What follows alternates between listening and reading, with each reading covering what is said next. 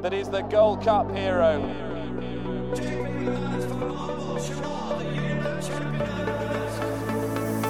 Two of the most admirable chasers you could possibly wish to see. Relentless, remorseless, and pounded Cordon Star into submission.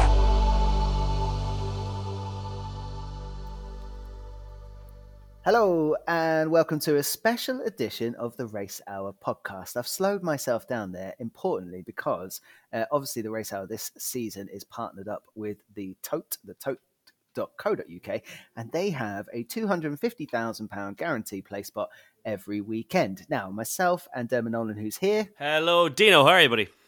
Yep, all good. Absolutely sicky, at this stage, to be honest. But anyway, we're talking way too much. But we've decided.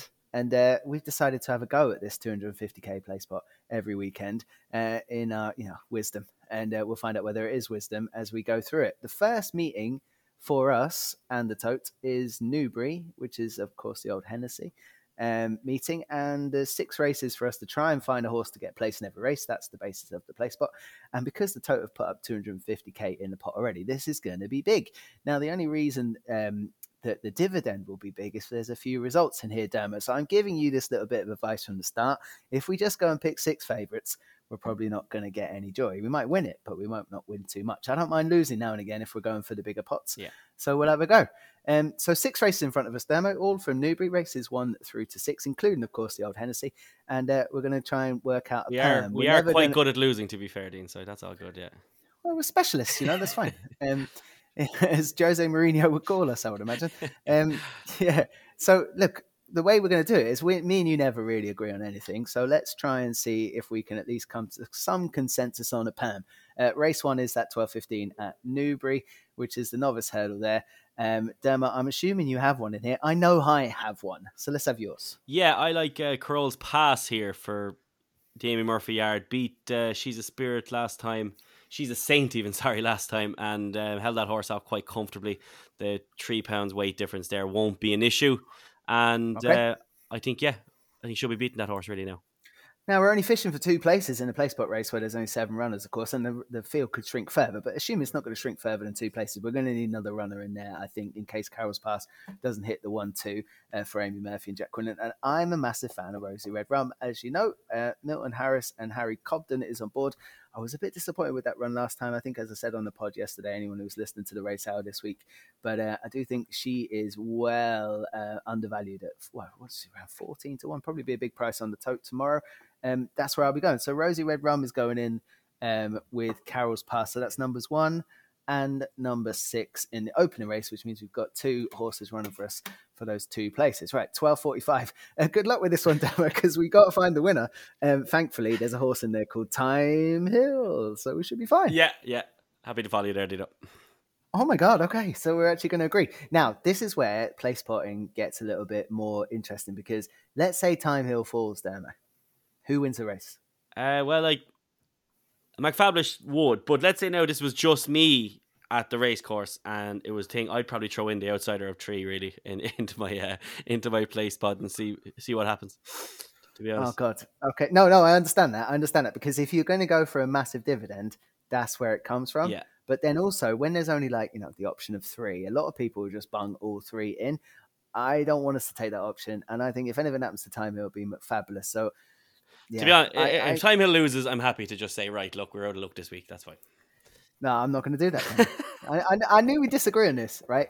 I knew we would disagree on this. If anything happens to Time Hill, McFabulous will win the race. And Mortlack is going to be just travelling around behind them and happy out under Paddy Brennan. So, I'm putting... Obviously, for our listeners at home, there's still 2 places in this. No, there is not. Just the winner. Can we ask them, please, can we have 2 places from now on? We probably pick 2 and not get through. So we're going to do the sensible thing here, right? Which won't look sensible if it goes wrong, but that's to put in numbers 1 and 3, which is Time Hill and McFabulous, and then don't care whichever one wins. We'll be on to leg 3, and that's what we're going to do, Damo. And it sounds maybe a bit silly, but that's where we're going to go with it. And as our place potting develops over the coming weeks, we might find we might improve. We might improve. Okay, the Peter O'Sullivan Memorial Handicap Chase is the 120, right? Leg 3 of the place pot. Decent field here. I think we've got 12. You like one in here or not? I don't, so I'm happy to follow you here now, to be honest. Geez, well, you know what you've done, because Zanza is one of my cliff horses, and actually, managed to hit a place last time out for Philip Hobbs and Tomasa Bryan, and it's actually reasonably well fancied in the market. I reckon it's going to be around a 5-6 to 1 shot. You've got a couple of previous winners in here that you could go with, like Cap Course and Captain Ord, who've won the race before. But I think Zanza is still well handicapped, only 8 years old, can't surely be on any kind of decline, and is a course winner. So number 6. This, actually, if you don't have anything for it, Demo, that's our nap. That's our nap, so yeah. Cool. That has to finish in the money. We will get 3 places. So, hopefully, if we get through that, right, I think we're in with a chance. Right, okay, the 155 handicap hurdle here. You had a big fancy for this on the podcast, Demo. Yeah, Walking on Air. Absolutely love this horse. Nicky Henderson has had a decent all day today. That winner he had, the novice hurdle, looks very, very special, jet powered or whatever his name is. And Walking on Air last season, he powered away from a field here as well to win quite well. So Walking on Air for me is, I don't see a horse good enough in this race to beat him. I know you disagree, but do. A mark of 132, I think he's going to be good enough to win a handicap at the Cheltenham Festival off a mark in 140. So 132 for me is an absolute blessing. See, I reckon if you were doing this on your own, Demo, you wouldn't look any further. But there is one to go into the mixer here. So right off top weight, Petit Tonnerre for John Joe O'Neill and John Joe O'Neill Jr. I think there's a massive upward curve still to come with this horse. And, I know he's top weight, but really it's quite compressed at the top anyway.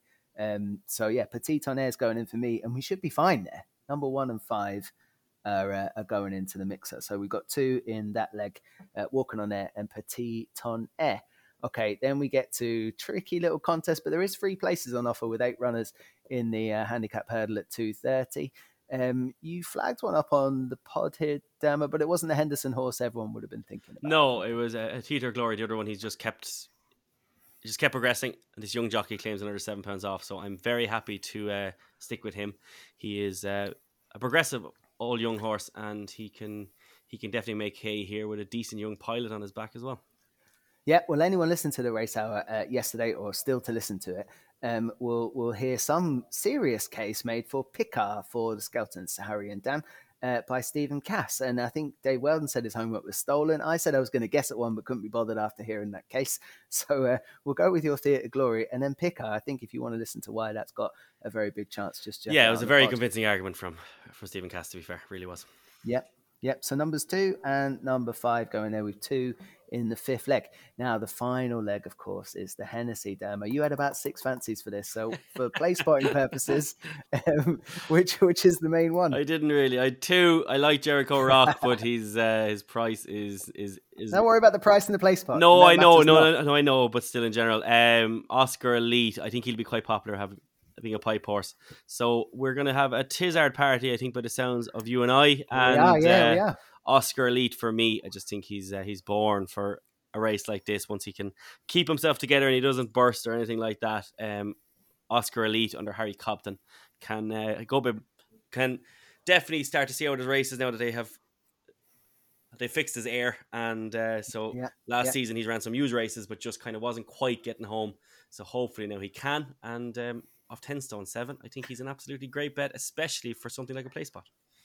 Yeah, that's good. That's exactly what we want for this. And like another little tip for the play spot, and this, like if you're talking about flat racing, right, and you've got like a draw bias, you might go like one end of the draw and one other end of the draw. So whichever bias plays out in the day on certain tracks, you're kind of in the mix for both, right? And in jumps racing, when you've got a race like this, like one from the top of the weights and one from the bottom of the weights, is never a bad idea. So Oscar Elite's kind of somewhere near the bottom, and everybody knows I love Fiddler on the Roof, and he's going to have to go off right off near the top of the weights for Joe Tizard and Brendan Powell. So we're on a Tizard train to get us home in the play spot Demo. That's kind of where I was leading with that. But it's a good play spot tactic.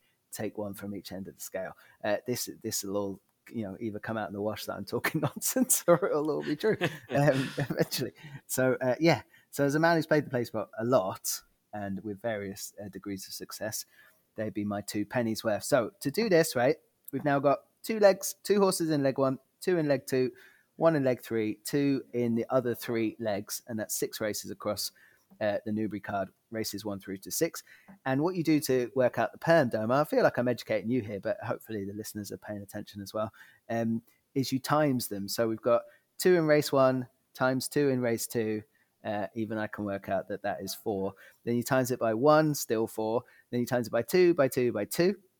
So you go 4 times 2 is 8. You should never do maths on air, I don't think. 8 times 2 is 16. 8 times it by 2 again, it's 32. So it's 32 bets to cover all our horses in this perm. And if we do that at 50p, that's going to cost us £18. And that is our place pot demo.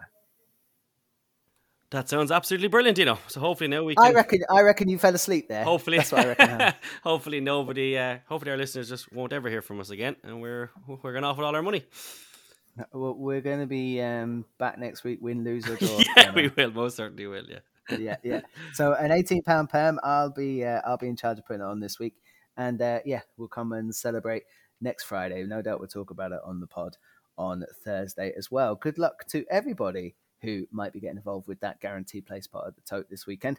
Details of this bet and our perm will be on bookmakers.co.uk. We'll make sure it's tweeted out on the feed. And very best of luck to everyone. Unfortunately, I'll chat to you next week. Cheers, Dino. Take care.